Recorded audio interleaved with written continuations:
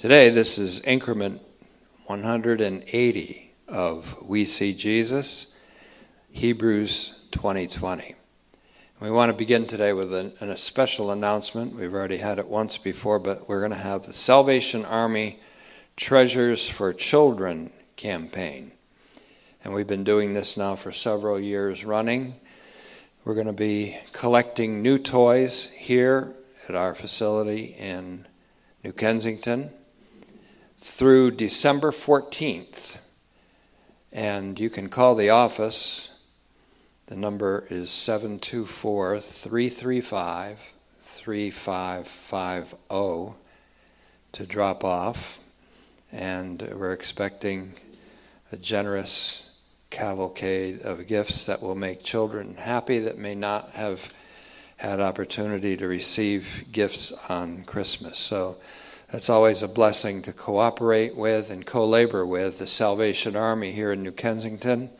It's been a blessed collaboration all the way through, and we hope that you'll be generous with that.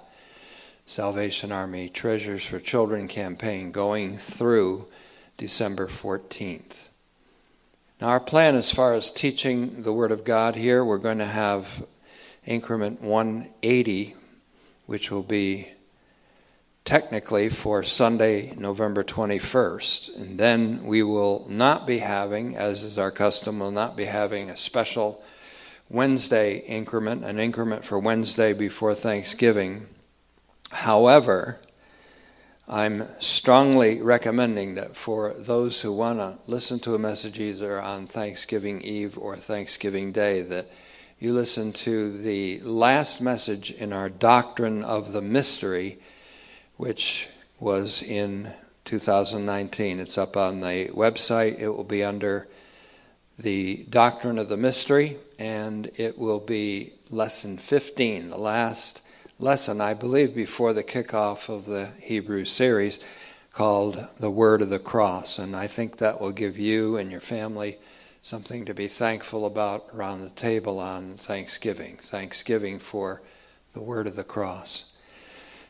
Today we're continuing in our line upon line, verse by verse exposition of Hebrews. And I think this has been very timely, chosen by the Holy Spirit for us during a time of dispersion, to occupy our attention with our Lord Jesus Christ and to allow the Holy Spirit to occupy the territory of our souls and minds and hearts with our great archpriest, our Lord Jesus Christ. And so we thank you, Father, for this opportunity. Looking into the Word is seeing the image of your Son, the result of which is being conformed into that image from one degree of glory to the next. We pray that this increment and every increment taught in Hebrews will result in the magnification of your Son. And we ask this in his name. Amen. This message today will be entitled Without Genealogy. And you'll see why, I think, as we progress. I'm going to be speaking a lot about genealogies, and I hope you'll keep this couple of numbers in mind while we do. 49 and 77. Those are two good numbers to remember as we consider genealogies today. And the subject, oddly enough, without genealogy. Hebrews 7:1. We'll begin reading right there. It says, "Now about this Melchizedek, king of Salem, priest to God Most High, who met with Abraham and blessed him as he returned from the defeat of the kings, to whom Abraham apportioned a tenth of everything. First, the interpretation of his name is King of Righteousness. Then he is also King of Salem, which means King of Peace." Then it says in verse 3a, the first part, without father. A curious word here, without father, then without mother. And so in the Greek it's pator for without father. This word begins with the alpha privative, and then the word pator, P-A-T-O-R. Make that a T there.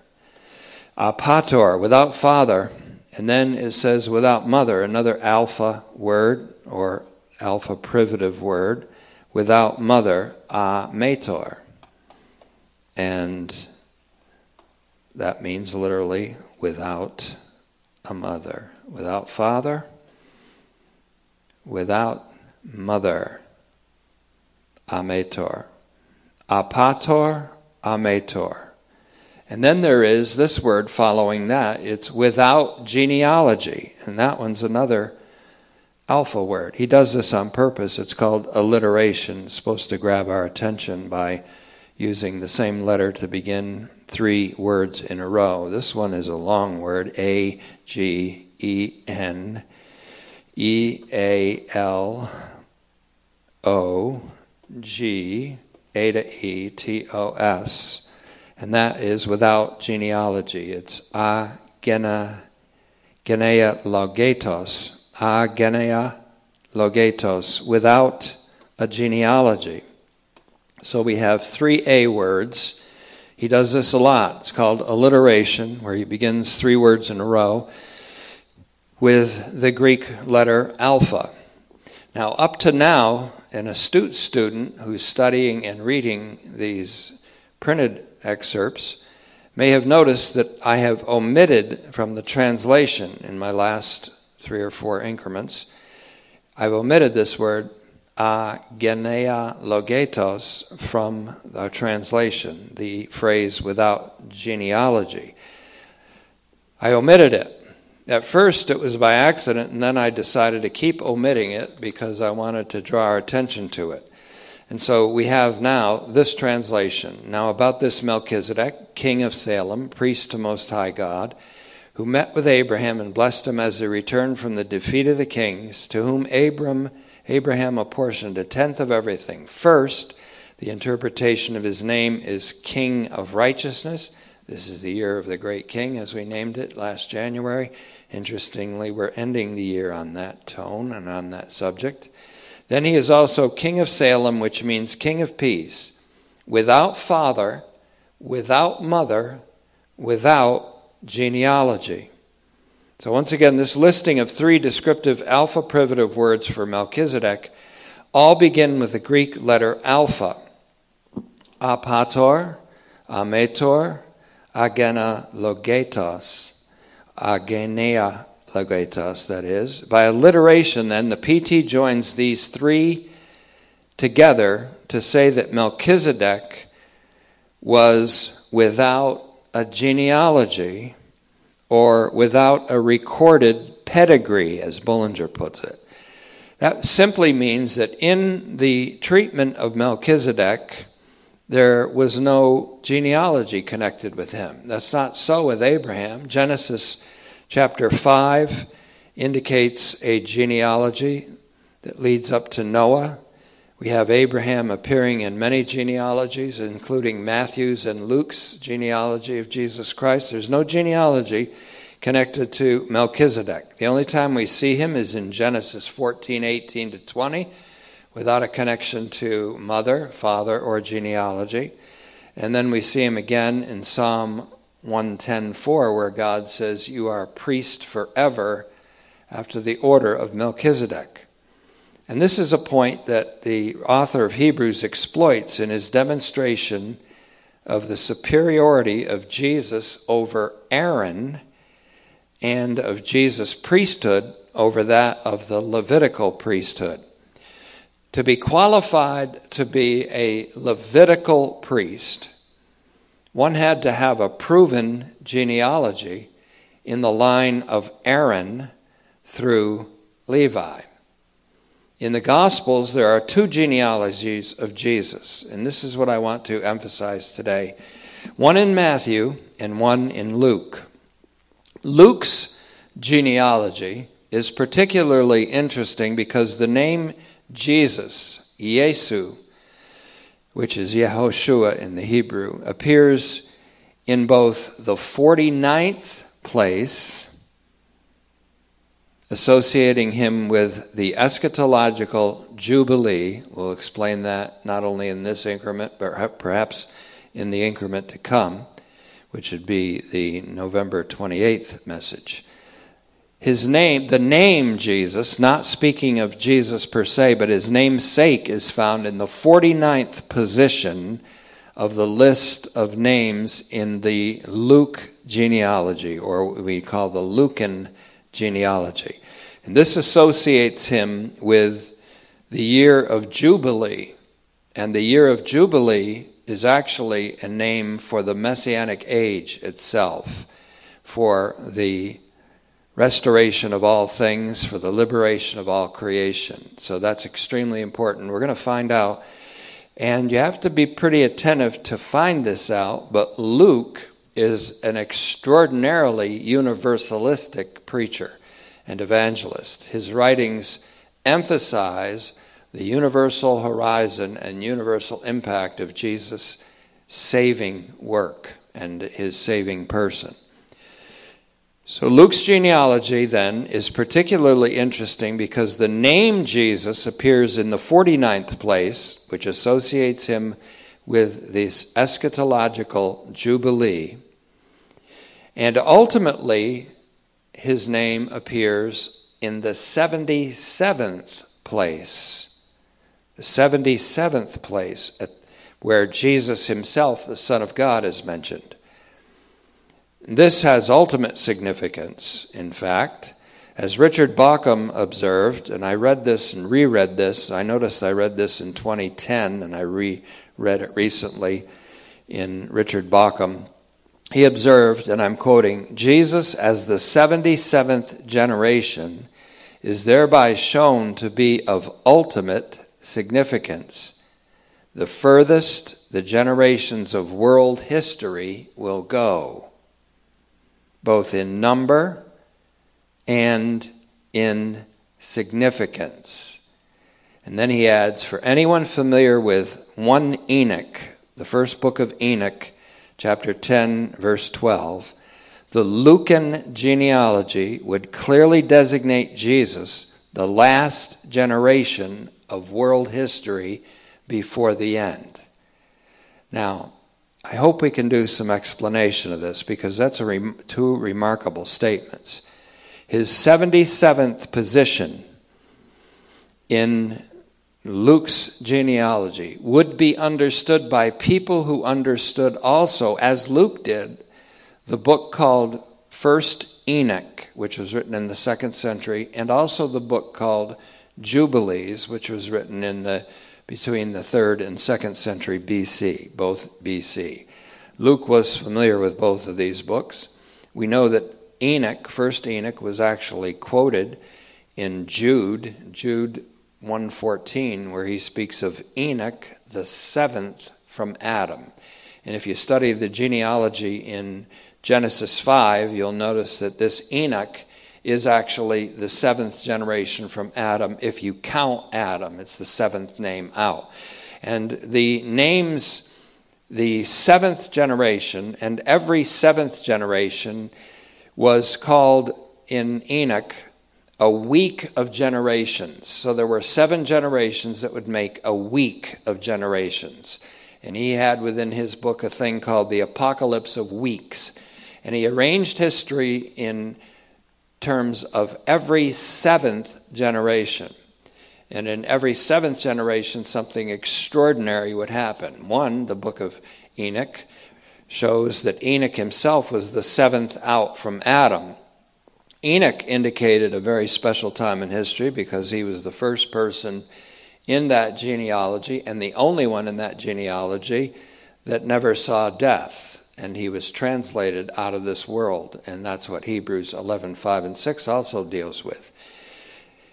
So every 7th week, there was something significant occurring. Imagine then the end of the 7 times 7th week, the 49th week. That would indicate a universal jubilee.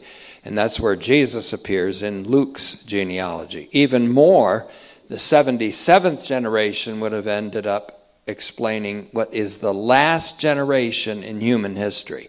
Now, how can Jesus be seen to be the last generation in world history? Only if we see him as the second representative human being who represents all of mankind. And only if we see his death on the cross and his resurrection as the end of this evil age, as the end of this world in its corruptive form.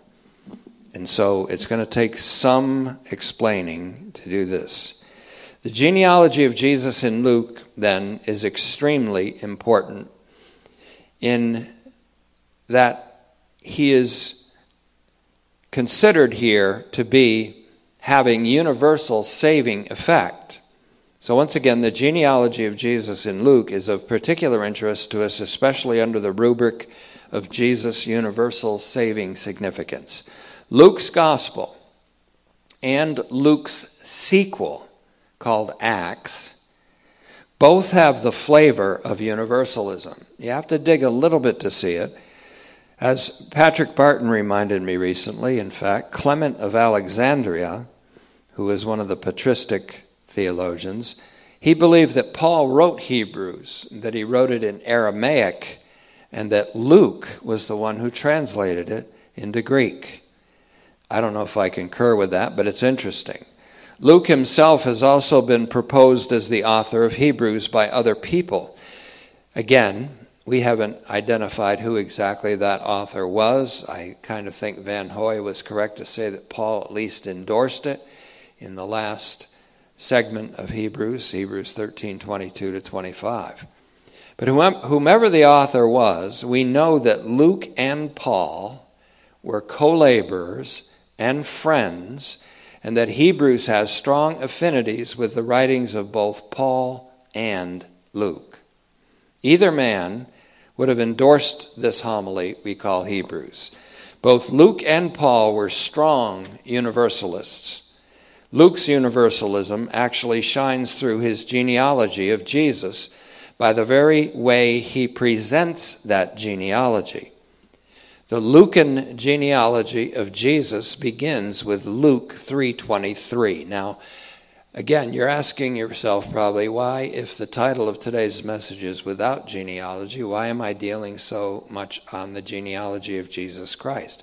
The answer is, I'm dealing with Jesus' genealogy in Luke and a little bit in Matthew to show that he did have a genealogy, but not one that would have identified him to be or qualified him to be a priest after the order of Levi, which means he's a priest of a unique order and a special order and a special kind.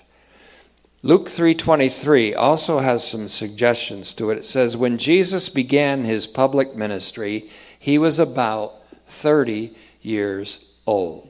Now this is interesting because the Levitical priests began their ministry. The priests began their ministry when they were 30 years old. And they had to be washed in pure water to enter into their priestly ministry. Jesus was baptized by John at about 30 years of age. I think the suggestion is there that that's when he began his ministry of priest. So again, Luke 3:23 begins this genealogy also. When Jesus began his public ministry, he was about 30 years old, being, and then Luke adds this little parenthesis, as was supposed, the son of Joseph, the son of Eli. Now, we know that Jesus was not the genetical or hereditary son of Joseph, so that was what Luke was doing a little bit here by saying he was supposed, or people imagined him to be the son of Joseph, the son of Eli, but Jesus was in fact virgin born, and that's what Luke makes a very strong point about, as does Matthew. The two gospels that make a big deal out of the nativity of Christ are both Matthew and Luke. John does it in a one sweeping phrase, and the Word became flesh. But now, though this does not tie Jesus in with the priesthood explicitly, there's a faint impression of it in his being 30 years of age and being bathed or baptized. There's a second faint impression here that Joseph was the son of Eli. And Eli and his sons, we know from 1 Samuel 1:3, were priests. That doesn't mean this is from a line of priests, but there's a faint impression. It's like an impressionistic painting. The mention of Eli as the father of Joseph just has a faint suggestion of a family of priests in 1 Samuel 1:3. The reprehensible behavior of Hophni and Phinehas occasioned the visit of a man of God in 1 Samuel 2:27. We studied that in some detail, in whom God spoke of raising up for himself a faithful priest who will be obedient to God's will, for whom God will build an enduring house. And we related that 1 Samuel 2:35 prophecy to Hebrews 2:17 to 3:6. So already there are faint impressions in Luke 3:23 at the kickoff of the genealogy of Jesus in Luke of priesthood, even though Jesus is not in the line of Levi or Aaron through Levi, and would not be able to be or qualified to be a priest in the Levitical order. And that's extremely important because that's the argument that's being made here, but I'm going about it in a different kind of way, as I've been trying to do throughout this commentary. So interestingly, Jesus, that name, heads off the descending genealogy, which ends with the Son of God in 338. So Jesus begins it in 323. The Son of God is the end in 338. And so by an inclusio, Jesus, the Son of God, brackets the whole commentary. He's called Jesus the Son of God in Hebrews 4:14.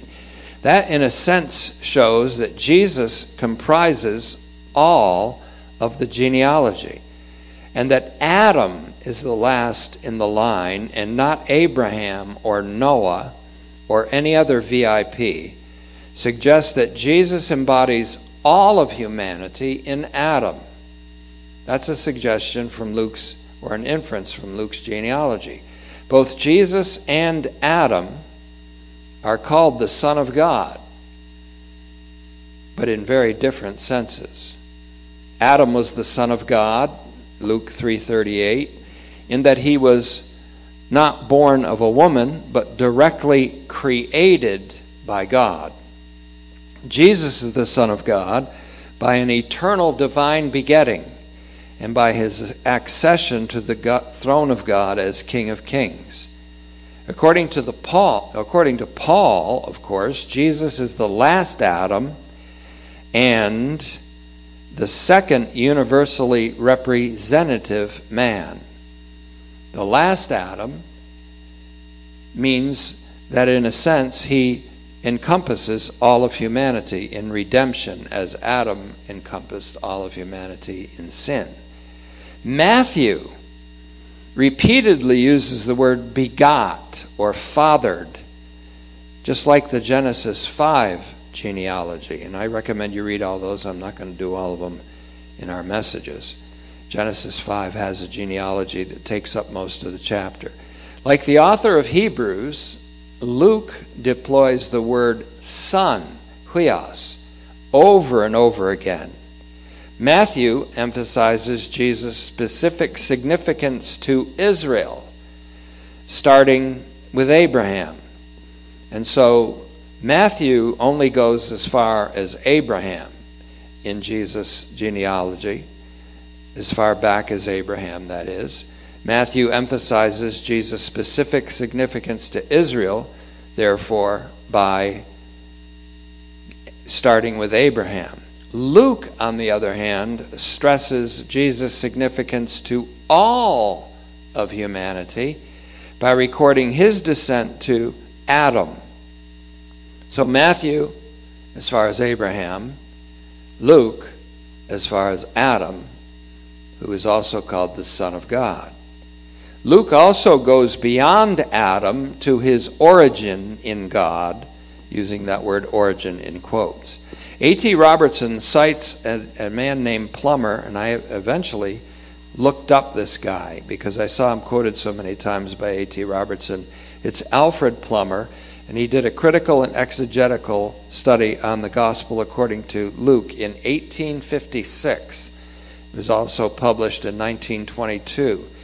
And Plummer says this: it is in harmony with Pauline universality that Luke carries the genealogy back to Adam and does not stop with Abraham. I'll say that again. A.T. Robertson cites Alfred Plummer, who said in his commentary on Luke, all the way back in 1856, he said, it is in harmony with Pauline universality. Notice that he noted that Paul was a universalist.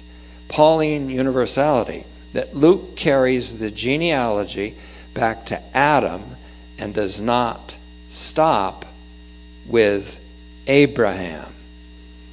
And so once again, he speaks of Luke speaking with the universality of Paul. Luke and Paul were friends.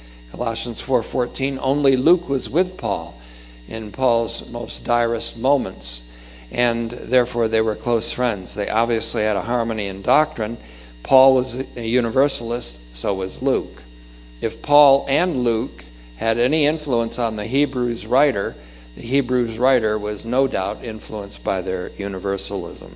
So it's notable that this scholar, Alfred Plummer, from the 19th century, spoke freely of Paul's universality and that Luke and Paul were harmonious on this theme. A careful investigation of Luke's entire body of writings. I'm thinking of doing that for a Christmas message sometime. A careful investigation of Luke's entire body of writings, that's Luke's Gospel and the book of Acts, reveals a strong universalism just as much as a study of all of Paul's writings does. And we've done that under Better Call Paul and the Epistle of Romans. It should be noted that both Matthew and Luke take their genealogies through David. They both take it through David. And in doing so, they emphasize Jesus' descent through Judah, the royal hereditary line. So even though Jesus even was without a genealogy that qualified him to be a Levitical priest, he had a genealogy that qualified him to be a king. And so this, again, is starting to form up into I hope, a perceptive doctrine and a perceptive insight. So both Matthew and Luke take their genealogies through David, and in doing so they emphasize Jesus' descent through Judah, the royal hereditary line, not the priestly line.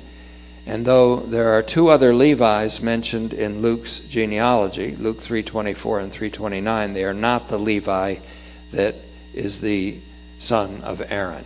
So in Matthew's genealogy, he has not just Jesus, but Jesus Christ. He puts the name Jesus with Christ. On the pairing of Jesus with Christ, Hebrews carefully pairs Jesus with Christ in certain strategic places in the homily. We take it for granted. We take the word Jesus and we assume it to be paired with Jesus with Christ. Jesus Christ, Jesus the Messiah. But Hebrews only does this in certain strategic places. First time we see Jesus' name is Hebrews 2:9. We see Jesus crowned with glory and honor, who tasted death for every person. That's significant. But only the name Jesus is used there. Matthew uses and pairs the name Jesus with Christ, which is also significant. Hebrews carefully pairs Jesus or twins Jesus with Christ in certain strategic places in the homily. Hebrews 10:10 is one of them, where he speaks about offering his body as a sacrifice for once and for all for the sins of the world. 13:8, where he says Jesus Christ the same yesterday, today, and forever. And then in the closing benediction, once again in Hebrews 13:21. On the pairing, P-A-I-R-I-N-G, of Jesus with Christ, which we so often take for granted, Richard Rohr, that's R-O-H-R, makes a striking statement in his book called The Universal Christ. And that connects Christology with the triune God. This is a quote from him I thought would be worth giving in today's increment. Richard Rohr writes this: "The Christ, especially when twinned with Jesus, is a clear message about universal love and necessary suffering as the divine pattern, starting with the three persons of the Trinity, where God is said to be both endlessly outpouring and self-emptying." And he gives a beautiful picture of the Trinity here by saying, like three revolving buckets on a water wheel, this process keeps the flow flowing eternally inside and outside of God and in one positive direction. This makes me think immediately of Romans 11:36, where Paul says, "From him and through him and to him are all things." Matthew's genealogy, again, is relating only to the begetting of each generation. So-and-so begot so-and-so and begot so-and-so. Genesis 5 talks about someone having a beginning of days, being born, and living so many years, begetting a son, and then living out his days, and then dying. So Genesis has a pattern of born, begetting, dying. Born, begetting, dying. Born, begetting, dying. In the seventh generation, after the first week of generations, however, Enoch doesn't see death. He walks with God. He has a testimony that he pleases God by faith, and then suddenly he's gone, and he's not found. And so he breaks the pattern. He's an anomaly. He breaks the pattern, just like Melchizedek breaks a pattern, just like Jesus breaks a pattern. Now, Jesus breaks the pattern in dying, and in dying dies for everyone, and then rises from the dead.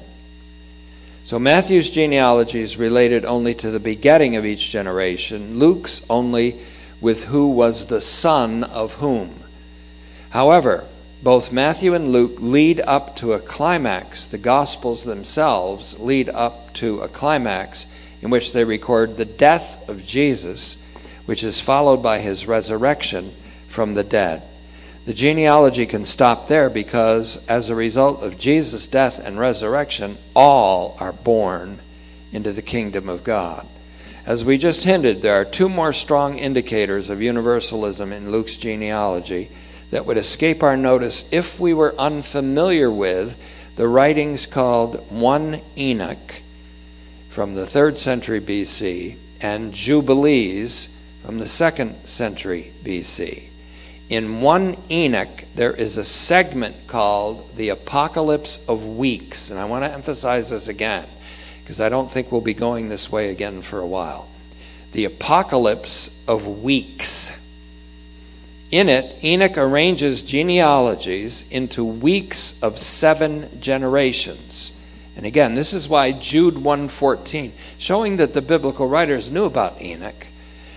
In Jude 1:14, Enoch himself is said to be the 7th from Adam. Now, Enoch didn't write the book of Enoch. This Enoch called himself Enoch after the name Enoch, the 7th from Adam, as what we call a pseudepigraphical writing. He borrowed the name to write a book. And the book he wrote was about the Watchers, about the Nephilim, about the fallen angels, about the world history as it unfolds in these genealogies. But he used the name of one who was the 7th from Adam. And he sort of depicted what it might have been for what Enoch saw when he was translated out of this world to heaven, what he saw. So that's where the book of Enoch came from. Bauckham, again, Richard Bauckham, in his book, The Jewish World Around the New Testament, which I highly recommend, The Jewish World Around the New Testament, in chapter 10, entitled Cainam, the son of Arpachshad, in Luke's genealogy, on page 156, Bauckham said, most important events noticed in the apocalypse happened at the end of a week. Most important events noticed in the apocalypse happened at the end of each week. That is, on the Sabbath of each week in the seventh generation. For another example, after Enoch, Abraham, for example, is elected as the plant of the righteous judgment at the end of the third week of generations in 1 Enoch 93:5. This corresponds to Luke's genealogy, where Abraham is placed at the end of the third week of generations. From Luke 3:38, Adam the son of God, to Abraham the son of Terah in Luke 3:34. Now this is made to work in segments of sevens because Luke's inclusion of this individual, Cainan, C-A-I-N-A-N, also spelled with a K, Cainan, son of Arphaxad, A-R-P-H-A-X-A-D. Cainan, son of Arphaxad. And if he wasn't in there, the number system would be askew. Cainan, son of Arphaxad, is not found in the Matthean genealogy, but it is found in the book of Jubilees in chapter 8 and verse 1. You're going to see all this in print. I know there's a lot to take in with this. The name Jesus, of course, that is, and this I'm kind of repeating, running the iron over this to get more clarity. The name Jesus, that's J-E-S for us, U-S, but in the Greek it's I-E-S-O-U, Yesu. The name Jesus appears, and I'm emphasizing this again, in Luke's genealogy at the end of the seventh week of generations. That is, in the 49th position in Luke 3:29, if you count the Son of God in Luke 3:38. And this corresponds to what we know as the Jubilee, which happens at the end of each week of years, and also the great prophetic Jubilee. The great prophetic Jubilee, which is the acceptable year of the Lord's favor, as it's called in Isaiah 61:2 and Luke 4:19, in which liberty is proclaimed across the earth, as according to Leviticus 25. The year of the Lord, the acceptable year of the Lord, which Jesus mentioned in his sermon in Nazareth, is not a year at all, a literal year at all, but the entire Messianic age that began with Jesus and was announced by him in Luke 4:19. Again, A.T. Robertson is helpful in his word studies on Luke 4:19, and he has a pertinent comment. He says, quote, "The acceptable year of the Lord, eniauton kurio dekton." He does not mean that his ministry is to be only 1 year in length, as Clement of Alexandria and Origen argued. That is to turn figures into fact. The Messianic age has come, Jesus means to say. When he says to proclaim the acceptable year of the Lord, he means to say the Messianic age has come. On the first day of the year of Jubilee, this is again Robertson, the priests with sound of trumpet proclaimed the blessings of that year. That's Leviticus 25, 8-17. This great passage justly pictures Christ's conception of his mission and message. So his 49th position in the placement in the genealogy of Luke would have struck a nerve in people that understood this, that Jesus is in the place of the Jubilee, which is the eschatological liberation of all creation and the eternal Sabbath, ultimately speaking. Let's repeat now this complex insight one more time for clarity. Jesus' name, the second time in Luke's genealogy, is not the name of a personage in the genealogy, but the name of the eternally begotten and virgin-born Son of God. This time, Jesus' name appears at the end of the 11th week of 7 generations, or the 77th generation, which to anyone familiar with the Enochic apocalypse of weeks would recognize that as the time of the consummation and the last generation of human history. And that's what he says in the book of Enoch, in the apocalypse of weeks. Enoch essentially says that his name is from the 7th generation of Adam, and that 70 generations after his name, that would be the end of world history, the consummation of all things, and the last judgment. Now, if Luke is saying that the end of all things, the consummation of all things, and the last judgment occurred with Jesus, then he's saying that the last judgment happened at the crucifixion and resurrection of Jesus Christ. That's a summary of it. And that's exactly true. To make this work, Luke, evidently influenced by the Enochic apocalypse of weeks, or Enoch's apocalypse of weeks, and the book of Jubilees, included this generation of Cainan, son of Arphaxad, in Luke 3:36. And he rightly did, because it's found in Jubilees, nowhere else in the scripture though. This served to place the namesake of Jesus in the 49th position in the genealogy, and the name of Jesus, the divine Son of God, in the 77th position. So this profoundly significant move on the part of Luke reveals Luke's universalism, as does the genealogy of Jesus as a whole. Luke's universalism is revealed in many ways, both in his gospel and the book of Acts, where he narrates the inspired words of Peter at the beautiful gate, who speaks of, quote, the mouth of God speaking in all of the prophets from time immemorial of the times of the restoration of all things. That famous word, now becoming very popular, apokatastasis, is from Acts, a writing of Luke. In fact, Luke presents a profoundly universalistic salvific vision.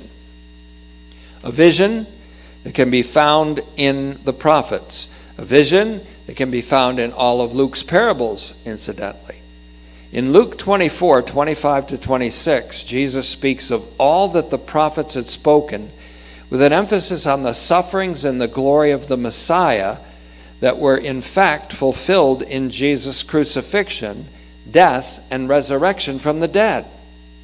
In Acts 3:19-21, Peter, inspired by the Holy Spirit, referred to God speaking in all the holy prophets from time immemorial of the restoration of all things. That's universal restoration.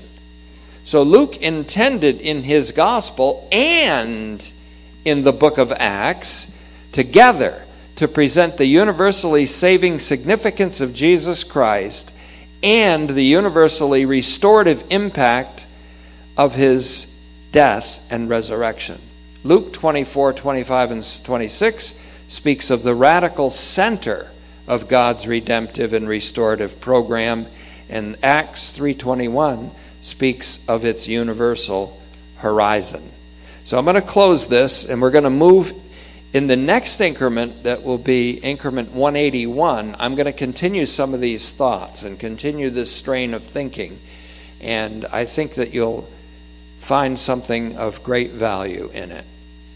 So Luke's placement of Jesus at the end of the 11th week of 7 generations and in the 77th position is revelatory for reasons that have to do with universal eschatology and soteriology. 11 itself denotes or chaos or disorder. 7 denotes spiritual perfection or completion. Jesus' appearance in history in the 77th position denotes the end of chaos. That's what Genesis 1:2 calls tohu wa bohu, which I believe the world and the age to still be in the state of, Genesis 1:2. And so once again, Jesus' appearance in history in the 77th position denotes the end of chaos, tohu wabohu, in Genesis 1:2, the chaos created by sin and death, and the beginning of a new creation, the creation that God intended from the very beginning, and that which Adam's sin did not deter or even interrupt, because God's plan took that into its plan, its redemptive plan. The name Jesus in the 49th position, or at the end of the 7th week of generations, denotes the year of Jubilee. And in connection with the book of Jubilees, this is the universal and eternal Jubilee and Sabbath. When Jesus reached the pinnacle at the peak of Golgotha, he was crucified. In his crucifixion, the world was crucified. In Galatians 6:14. When this one died, all died. So Jesus was in fact the last generation in world history in that sense, in 2 Corinthians 5:14. And so in the most profound sense, the last judgment occurred in Jesus' crucifixion and death. His death was not only the end of history, but the redemption of history and all of humanity, because his death was followed by his resurrection from the dead, which both Matthew and Luke records, as well as John and Mark. Again, and I keep saying again on purpose here. You say again too much. Well, read Psalm 136 sometimes, and you'll see again, God's mercy endures forever, 26 times. The Lucan genealogy of Jesus reveals a stunning universality related to Jesus Christ. First, the placement of Jesus' namesake in the 49th position, descending from Adam, the Son of God, suggests the relationship of Jesus to the prophetic Jubilee year, which is related to the eternal Sabbath. Second, the placement of Jesus, who is the Christ, in the 77th position and at the opposite pole of the word the Son of God. To anyone knowledgeable of Enoch's apocalypse of weeks, which we now are, would have associated Jesus with the last generation of world history, the last judgment, and the consummation of all things. The names which appear, now the way this comes about in Luke is by Luke's addition of Cainan, the son of Arphaxad. Names which appear in the book of Jubilees in chapter 8 and verse 1, which reads like this: "And on the 29th Jubilee, in the first week, at its beginning, Arphaxad took a wife, and her name was Rasu'ah, daughter of Susan, daughter of Elam, as a wife. And she bore a son for him in the 3rd year of that week, and he called him Cainan." Now, to top this off, I want to read the long title of Jubilees. The long title of this book of Jubilees reads this way: "This is the account of the division of days of the law and the testimony for annual observance according to their weeks and their jubilees throughout all the years of the world, just as the Lord told it to Moses on Mount Sinai when he went up to receive the tablets of the law and the commandment by the word of the Lord, as he said to him, 'Come up to the top of the mountain.'" God has bid us to come up to the top of the mountain, where we can see a horizon of world redemption in Jesus, his Son. That's what we're doing in our study of Hebrews 20:20. We see Jesus. More is coming on this to explain further in our next increment. And Father, we thank you, and we pray that you'll grant us insight. We pray that you'll grant us understanding. We pray that you'll allow us to see Jesus crowned with the glory of a great king and with the honor of our great priest who lives forever and intercedes forever to save us to the uttermost. In his name we pray.